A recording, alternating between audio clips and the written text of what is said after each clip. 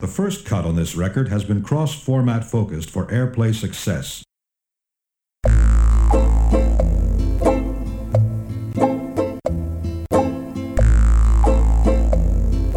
The men beat on their drums.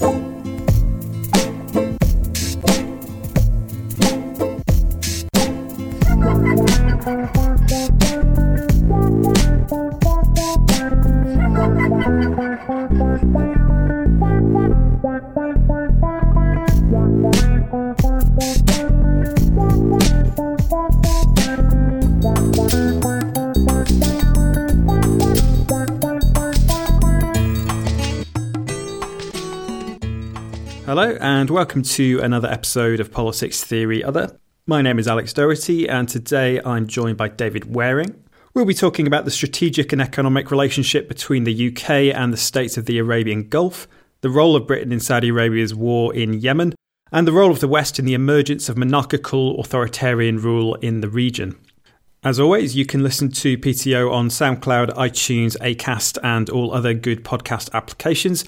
And you can also follow the show on Facebook and Twitter. The handle is @PolTheoryOther.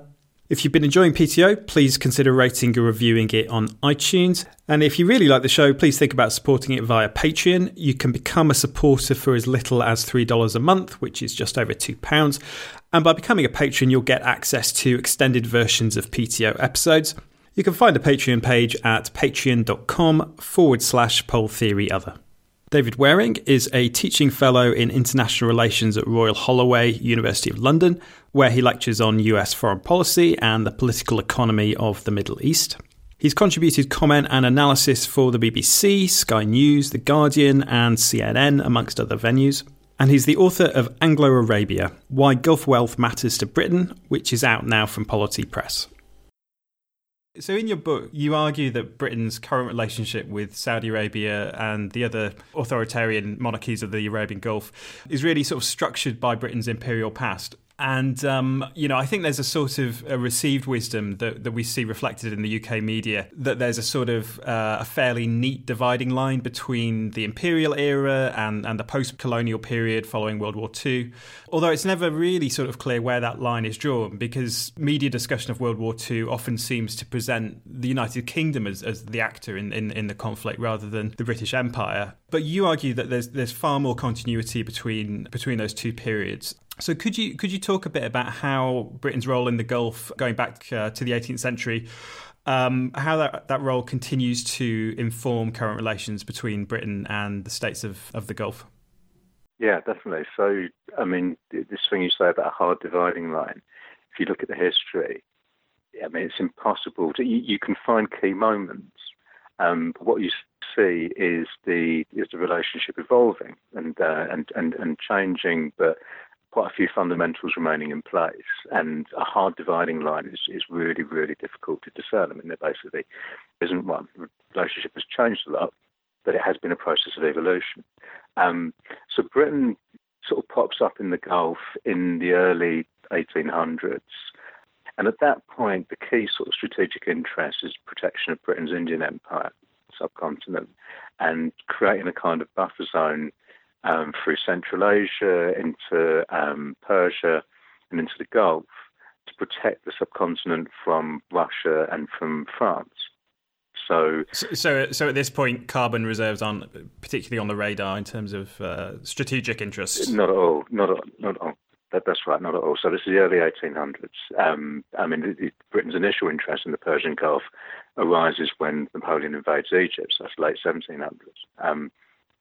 So Britain, in the early 1800s, 1830s, 40s, 50s, increasingly starts to build up its presence in the Persian Gulf. It develops relationships with the sort of kings and emirs of places like Kuwait, Qatar, Bahrain, the Emirates that now form the United Arab Emirates, Sultan of Muscat.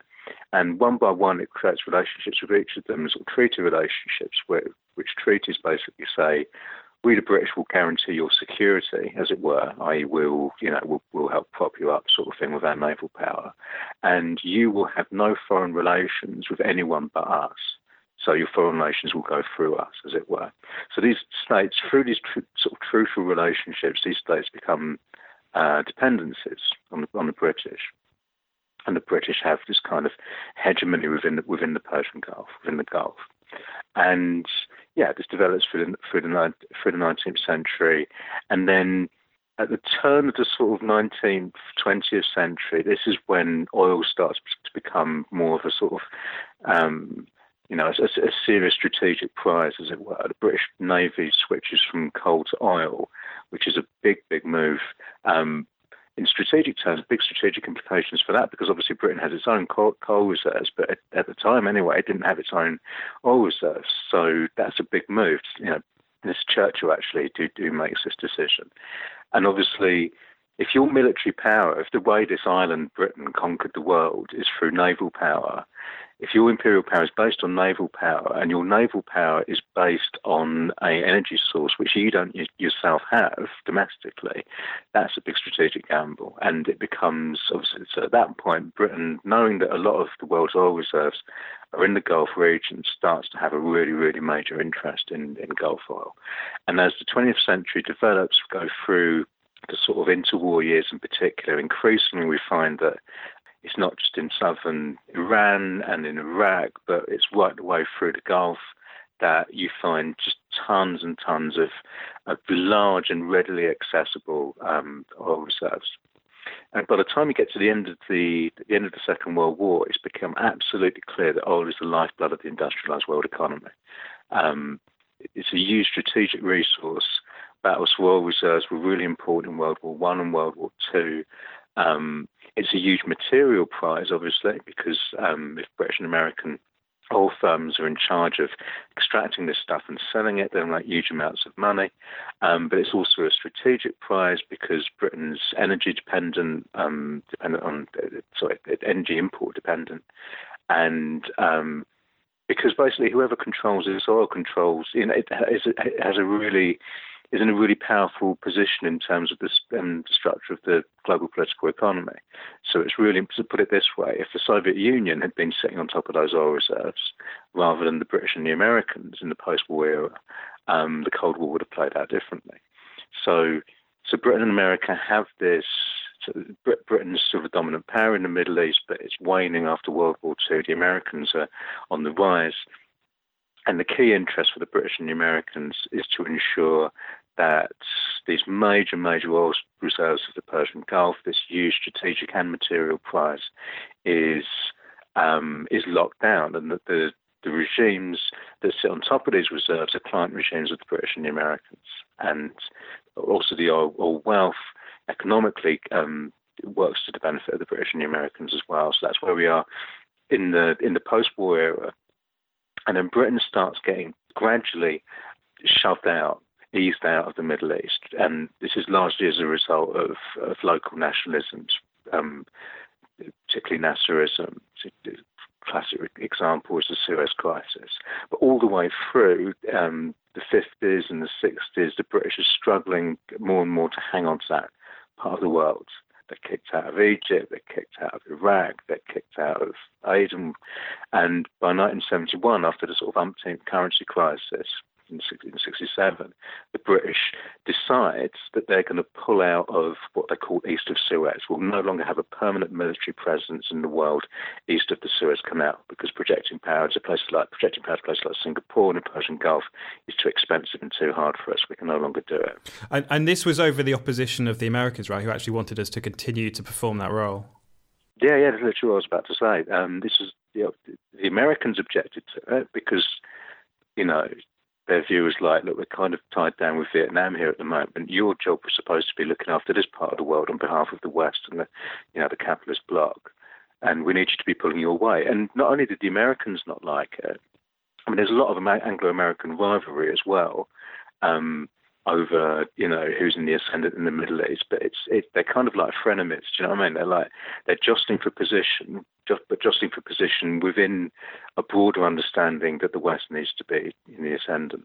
But it's not just the Americans who don't like it; it's the Gulf regimes themselves. Apparently, the Gulf regimes were panicked by this because it had been the British who had been protecting them from their own populations. It had been the British who'd been their security guarantor against local nationalism. I mean, Arab nationalism was a powerful force throughout the Gulf, particularly in Bahrain.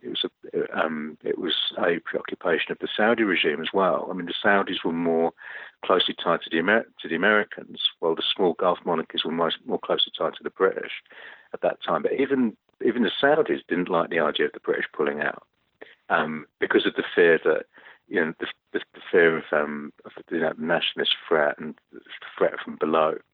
And so you talked earlier about a hard dividing line and how it doesn't really exist. If there's a hard dividing line, you would expect it to be here, where the British say we're going to withdraw from east of Suez, we'll no longer have a permanent military presence east of Suez and in the Persian Gulf. But what actually happens is that while the British are no longer acting as a formal protector, so the regimes, Kuwait, Qatar, Bahrain, the Emirates become the UAE, Oman, while they're no longer formal protectorates of the British are still fundamentally there in that British advisors, quote unquote, are in all these governments, overseeing their foreign policy, overseeing their security policy, their economic policy. The British are still arming and training the local security forces to insulate the regimes from any threats from below. The British are still pretty much there. And this is the point where we evolve into the modern relationship, because it's just after this supposed withdrawal, which is not so much of a withdrawal, it's just after that the oil crisis happens. So the oil-producing states are taking control of their own oil reserves. They jack the price up in the early 70s. They suddenly become flush with cash, what we call petrodollars. And at that point, the relationship that we know now takes hold, where the Gulf regimes are accumulating these petrodollars and then spending it on British arms, American arms, on British and American goods and services, and whatever's left over, which is quite a lot, they're investing in the British and American economy, particularly in the financial industry. So you can see how, and in exchange for that, they're continuing to get the protection of the British and the Americans, and the British and Americans are continuing to get the strategic benefit of projecting power into the Middle East and cultivating alliances there. And that's where we are today. But where the dividing line comes between imperialism and today is really hard to discern. You can say where the relationship shifts at different historical junctures, and you can see how it evolves. But it's not like there was imperialism and now there is no more there's no longer imperialism. We've transitioned out to days of formal empire, but the fundamental hierarchies, the fundamental drivers of policy in the West, in Britain in particular, are pretty much still there, just adapting to changing circumstances. I mean, that point on the Americans is interesting, isn't it? Because obviously the sort of the self-perception of the American media and political class is that the United States was always very firmly opposed to colonialism. And I suppose there's an interesting parallel in the situation in Vietnam, where, again, you have the Americans effectively shoring up French imperialism for a time before it becomes an untenable situation and America takes on an increasingly dominant role in that region, I suppose. Yeah, I mean, we had the anniversary recently of the so-called Suez Crisis, which is better described as the way that people in the Middle East describe it, as a tripartite aggression, where the British and French and the Israelis attack Egypt after Egypt nationalizes the Suez Canal. And what's interesting about that period is that the Americans often portrayed themselves as, we're the anti-colonial people who believe in self-determination, and the bad old Europeans are still behaving like imperial powers. But really, the disagreement was over tactics. The disagreement was over, do you invade Egypt or do you just try to undermine or co-opt Arab nationalism? But fundamentally, there's an agreement with the Western power needs to project itself into the Middle East, and that independent nationalism is a threat to all that. The Americans approach imperialism differently tactically and differently rhetorically, but it's fundamentally the same project. So, I mean, you've touched on this a little bit, but the relationship between the West and the Gulf states is often portrayed in these very sort of Orientalist terms, whereby the West encounters these supposedly very, very ancient, long-standing social systems that are portrayed as having very different values to the West, whereas you contend that the alliance of monarchical rule and religious authoritarianism that we see in the Gulf today emerged very, very much due to the role of Britain and latterly the United States. Is that a correct reading of what you're saying? Yeah, that's exactly right. And I think this is really important. It's something I'll develop a bit in the book, but I think it's something I'm really going to start. Well, it's something I've started to work on for following work from the next book. I mean, if you think about how democracy developed in this country and put aside the kind of liberal establishment Whiggish version of history and look at what actually happened. Democracy, to the extent that we have it, and civil liberties, etc., in this country, didn't just sort of emanate out of the soil of Britain because we're just, an inherently free and, liberal country. It was a product of social contestation. Like some British people fought other British people to win certain rights. And, there were forces within the British polity which fought bitterly to resist all that. So it emerged out of a process of social contestation, the Chartists and the suffragettes and trade unionists and so on. And that's the way it always works out. It's not an inherent cultural thing, right? So to return to the Middle East, there have always been forces within the Middle East who have been fighting for some kind of autonomy, independence, greater freedom, greater scope for human beings to live their lives as they see fit. We've seen that in Arab nationalism. We've seen that in powerful trade union movement in Egypt. We see it today with human rights defenders like the Al-Khawajas in Bahrain, with mass movements across the region calling for democracy. And the forces in that part of the world who have bitterly opposed those who are calling for democracy and human rights and all the rest of it, the authoritarian forces in that part of the world have had a huge amount of help in suppressing those forces, help from the British and the Americans who have provided them with arms, who have provided them with training for their security forces, who have helped them set up the whole apparatus of repression and torture. So the forces of authoritarianism in the Middle East have had the scales kind of rigged in their favour, as it were. So those processes of social contestation which produced democracy in the West haven't gone in the same direction in the Middle East, but not because of some inherent culture, but because of the way the contest was rigged to a large extent in favour of those authoritarian regimes. So, and then you look at the way this is actually discussed in the West. All this is obscured in the way the sort of dominant discourse frames the relationship between Britain, say, and Saudi Arabia, where, we have our values and they have theirs. It's a different culture. I use a few quotes in my book from select committee hearings that were held after the Arab uprisings, where diplomats and state officials would go in front of these select committees and to justify the fact that Britain was supporting these regimes, they would be saying things like, oh, well, you must understand the Saudis and they have a very different culture. And actually the Saudi regime is on the liberal edge of a conservative polity. And I just think it's a bit rich of the British to spend all these decades supporting the most authoritarian elements within these societies, and then when questioned on it now to say, oh well, it's just what can you do? Like. What these people are like is their culture. It's really cheeky. But I think they believe it.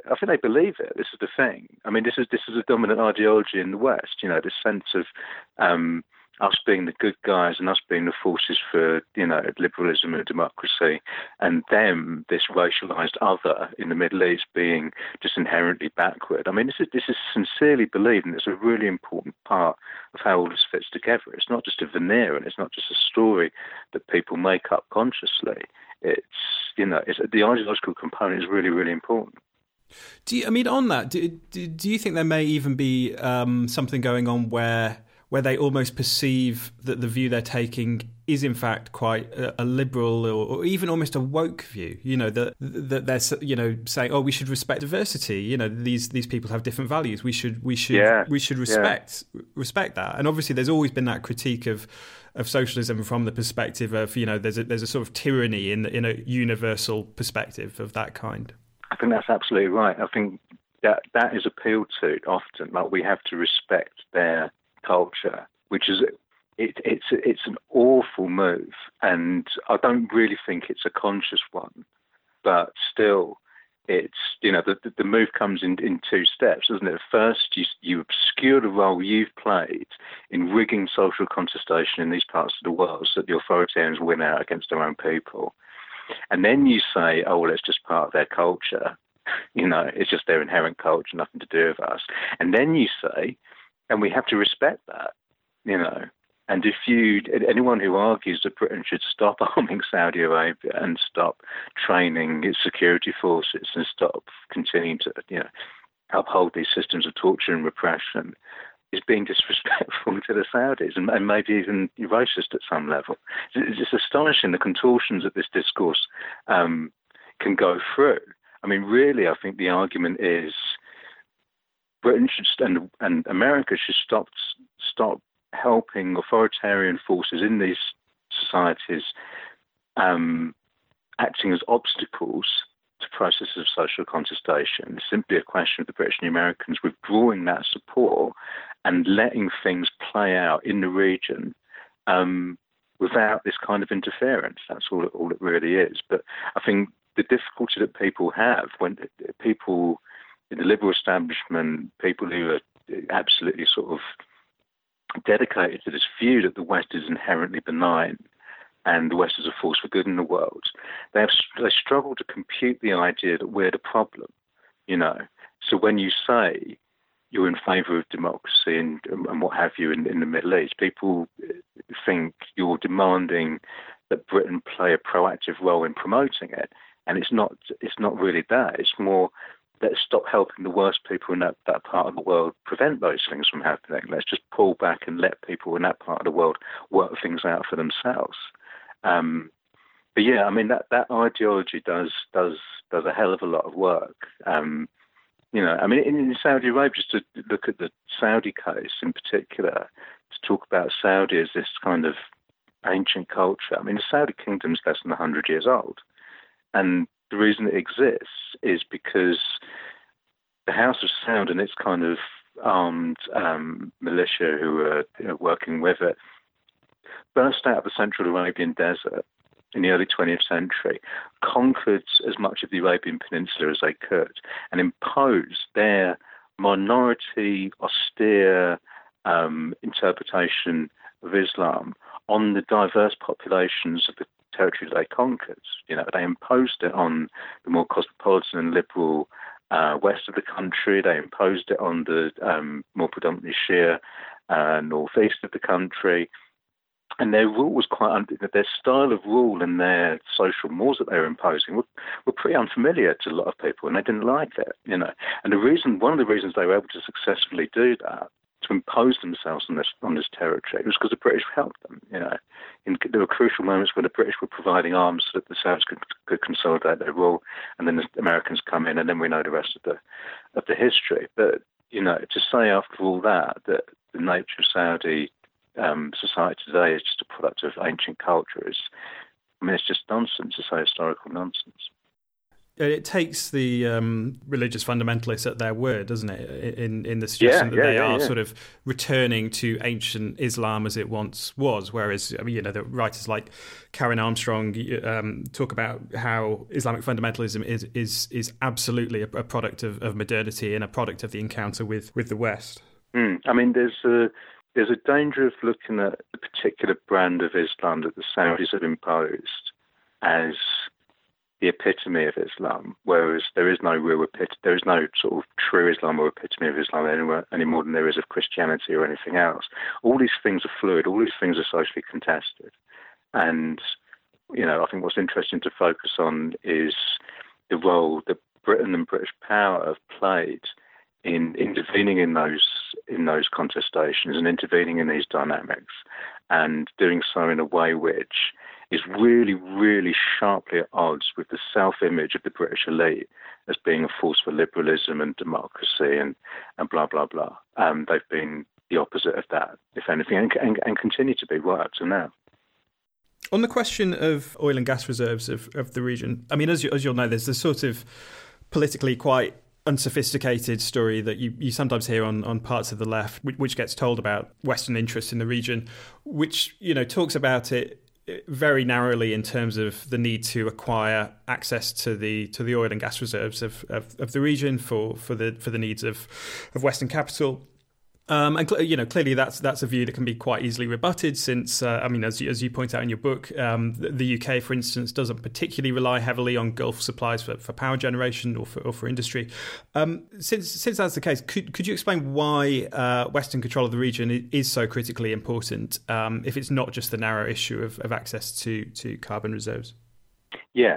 So you're exactly right. The kind of reflexive view is that we're trying to get their oil for our own use. And that's not true. I mean, Britain used to import quite a lot of oil from the Middle East, but it hardly imports any oil from the Middle East, and indeed is only narrowly a net oil importer. Imports a bit of gas from Qatar. It's not an insignificant amount.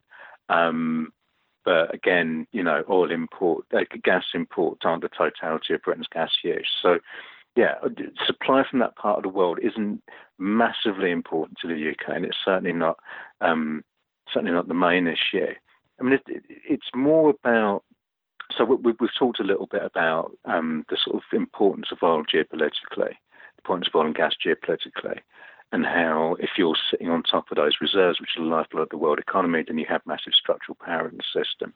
And I think that's more a question for the US now. I think it's a bit above Britain's pay grade as a sort of a second-tier global power. I don't want to diminish the importance of British power in the world because, I think we do that too much, and it's a real analytical misreading of the significance of the UK, which is still pretty major. But questions like that managing the global structure are really more for the US. Britain supports that. But I think really Britain's more immediate own interest in that part of the world have to do with the wealth that's generated by Gulf oil and gas sales. I mean, most of the oil and gas that is sold from the Gulf actually goes to East Asia. So that's where we used to call it petrodollar recycling, whereby we buy their oil, and then the money that we sent them to buy their oil and gas comes back to us in arms purchases and investments and purchases of goods and services. It's not really recycling now because the money is coming from East Asia to the Gulf to buy their oil and gas. But then that money is moving on, sort of flowing upwards from south to north and coming to us in terms of buying major weapon systems, investments in the British economy, buying goods and services. I think it's worth just getting into that a little bit.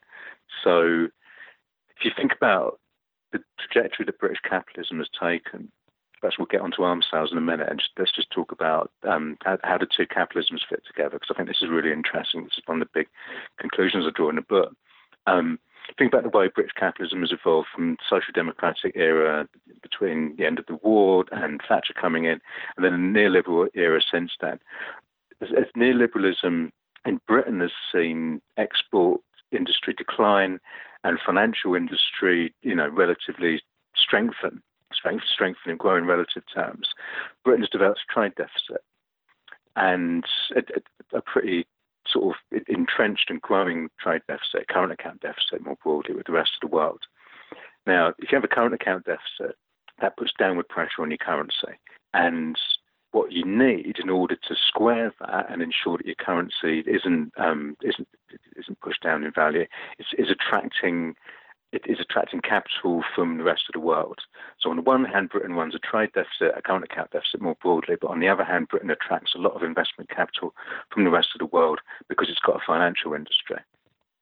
And Gulf capital plays a big role in that dynamic. Britain's a net importer of capital from Saudi Arabia to a large extent. In one of the years I looked at in the book, I found that capital imports from the Gulf accounted for about 20% of the net total.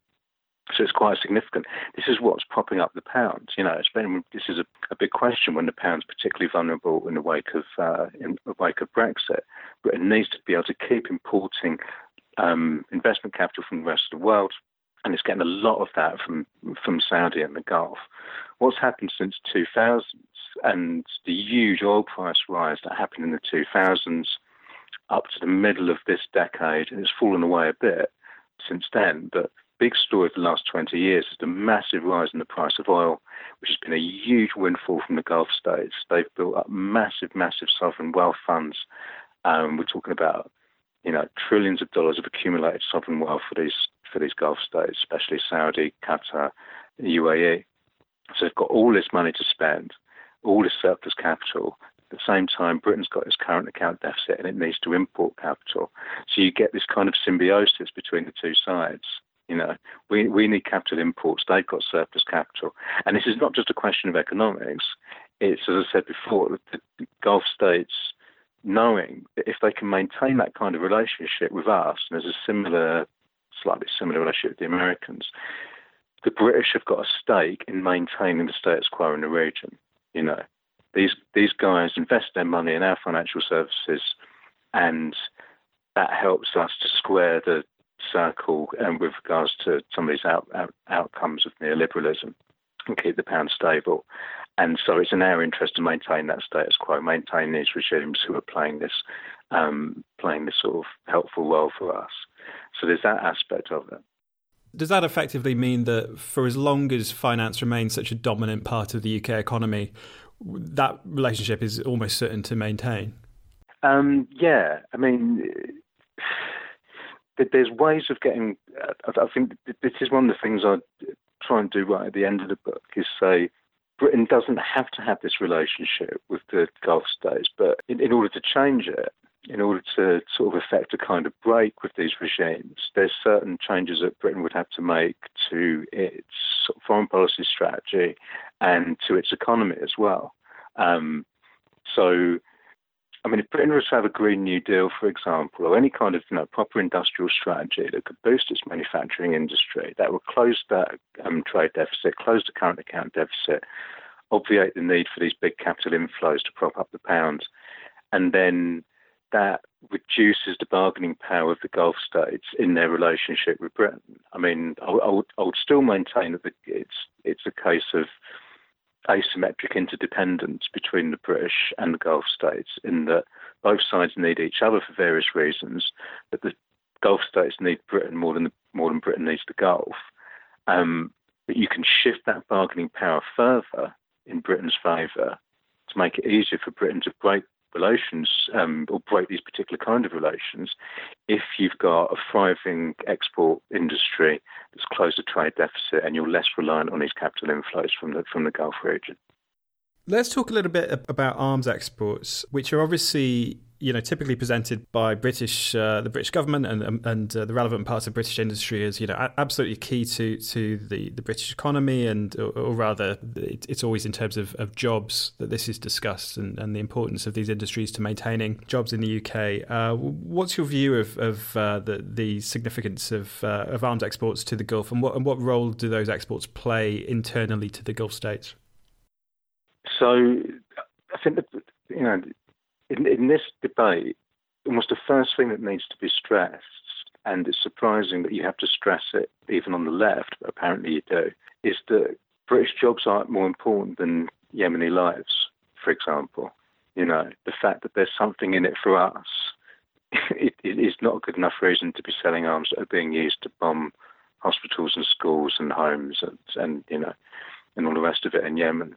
And yet, unfortunately, we are sometimes at the level on the left where we're framing it in those terms. I did an interview on LBC with, Kevin Maguire, Daily Mirror guy, and it was really hard to get this point across to him. You try and explain it, and he'd still come back to you, but what about the people in the north in these, who've got these industrial jobs? And you're like, it's not that I don't care about them Kevin, but those jobs are not more important than whether people in Yemen get to live or die. So I think it's really important to stress that and remind people when we have this discussion that this is what's at stake. Now, on top of that, it also has to be pointed out that the extent to which arms exports are important to the British economy is hugely overstated.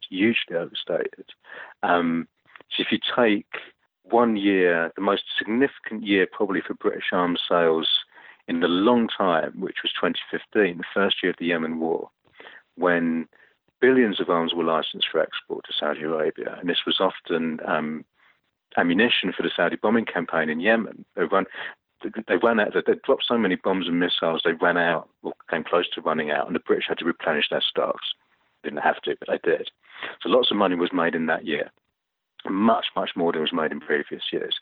Even in that year, a really extraordinary year, total British exports to Saudi, not just arms, but all these other things that Britain exports to Saudi, goods and services and all the rest of it, was a tiny proportion of British total exports worldwide, something like 3%. And maybe arms were about half of that, so like 1 point something percent. So even on an extraordinarily even in an out of the ordinary year for arms export revenue to Saudi Arabia, you're still talking about a very, very small percent of Britain's total export earnings worldwide. So it's not that significant. What British arms exports to Saudi are significant for is not the British economy as a whole, but the British arms industry itself. Now, why might the British arms industry be important? It's important if you want Britain to be a global military power. If you want Britain to continue being a global military power, we talked earlier about how Britain's transitioned from the days of formal empire to its current posture. Basically, the strategic priority of the British state since the decline of empire has been to hang on to as much power as possible in the global system. And a big component of that has been maintaining as much military power and relevance as possible by attaching themselves to the United States and being prepared to fight alongside the United States in various interventions and to prop up the US-led kind of military order worldwide through NATO and so on and so forth. So for Britain to be an independent global military power, integrated within these wider structures, but still its own independent global military power to the greatest extent it can be, you need an arms industry. You can't be dependent on other people for your arms and for your military capacity if you're going to be a global military power. So to maintain that arms industry can be pretty expensive, right? Because these things are expensive to produce. How can you make it less expensive? How can you make it less of a tax burden on the public? If it becomes too much of a tax burden on the public will start turning against the whole policy and say, well, we don't care about this stuff, we just want functioning public services and all the rest of it. So to keep the cost of that arms industry down, you export some of what you produce, right? So part of projecting military power worldwide at the moment for a state like Britain is having these advanced military jets that are involved in a lot of British interventions, like in Iraq and Syria and Libya recently, these Eurofighter Typhoons. Now, you can produce them, a fleet of them, for yourself, and then, mothball the production line, lay off the workers and all the rest of it. Or, through having an export industry, you can maintain a constant production line, retain those skills, retain those jobs, and use the export revenue to finance that industry to keep it going for your own use as well. And when we look at where Britain gets its export revenue for arms, increasingly it's coming from the Gulf. So there's a good graph in my book that shows this. Since the end of the Cold War, the demand for arms globally has obviously declined massively. And the Gulf is becoming one of the few remaining thriving export markets for arms sales, right? So the proportion of British arms sales that go to the Gulf compared to the rest of the world has changed dramatically in the last 25 years to the point where now about half, a little under half of Britain's total arms exports go to the Gulf, and most of those go to Saudi. So if you think that Britain being a global military power is important, if you think that the only way you can maintain that domestically, politically and economically is to offset the cost of that with an arms export industry, then you think that the relationship with Saudi Arabia and arms sales to Saudi Arabia is important. That's what it has to do with. It doesn't have anything to do with the the deep desire of people in, say, the Tory government to ensure that good jobs in the north are maintained, as if they ever give a shit about that. It's about the strategic question. Well, it's striking, isn't it? They will raise heaven and earth to protect the arms industry, and yet let other industries go to the wall. Yeah, exactly. Yeah. I mean, those claims about the deep concern over manufacturing jobs in the Midlands and the North that you hear from, especially Conservative ministers, it's really hard to take, given the history. And I think the other thing that's worth saying about that is that it's a question of whether it's not justifiable to have a military industry that's producing arms that are being used to obliterate people in Yemen, create the world's worst humanitarian catastrophe, just massacre people. This is how the Saudis use the arms, and this is how the British state has always been happy to have its arms sold and used. So it's not morally tenable to maintain this industry, but also, I mean, it can't be beyond our wit as a country for the people involved in those industries not to be found better and more productive work that they can be doing. If you think about the challenge of climate change, for example, that's the real security threat to Britain and to the world. The real security threat is not something that's going to be fought by Eurofighter Typhoons. It's something that's going to be fought by renewable technology. And it can't be beyond our wit as a country to retrain those people to produce, the green technologies of tomorrow. If the British state is going to support an industry and subsidise an industry and underwrite an industry, it might as well be that one rather than the arms industry. So I think the country has choices. The other thing worth saying about that, and this ties into the other point I was making about how Saudi capital inflows are important for maintaining British neoliberalism, is this wider point about climate change, which is we have to deal with it in the next 12 years. As we keep hearing, and recently, we've got to make big changes in the next 10 to 12 years. And one of the big changes is that oil has to stay in the ground to the largest extent possible. So even if you like British neoliberalism and you're happy for British neoliberalism to be sort of maintained in part by Gulf capital inflows, without wanting to overstate the importance of that too much. And even if you like British militarism and are happy for British militarism to be propped up by Saudi petrodollars buying British arms, even if you like all that, the reality is that if we're going to, save humanity, frankly, then that oil has to stay in the ground anyway. And the oil, if the oil stays in the ground, then the money dries up and that relationship can't be maintained anyway. So we do have to start thinking of alternatives, not just for the obvious moral reasons, but also because, that's where this is all going. The oil has to stay in the ground, which means the petrodollars are going to dry up, which means this whole basis of the relationship that Britain has with these regimes is going to have to dry up as well. And, it's time now to start thinking about how we adapt to that. You've been listening to Politics Theory Other. If you would like to hear the extended version of this interview, please consider supporting the show via Patreon. You can find the page at patreon.com/poletheoryother. Thanks for listening. I'll be back next week.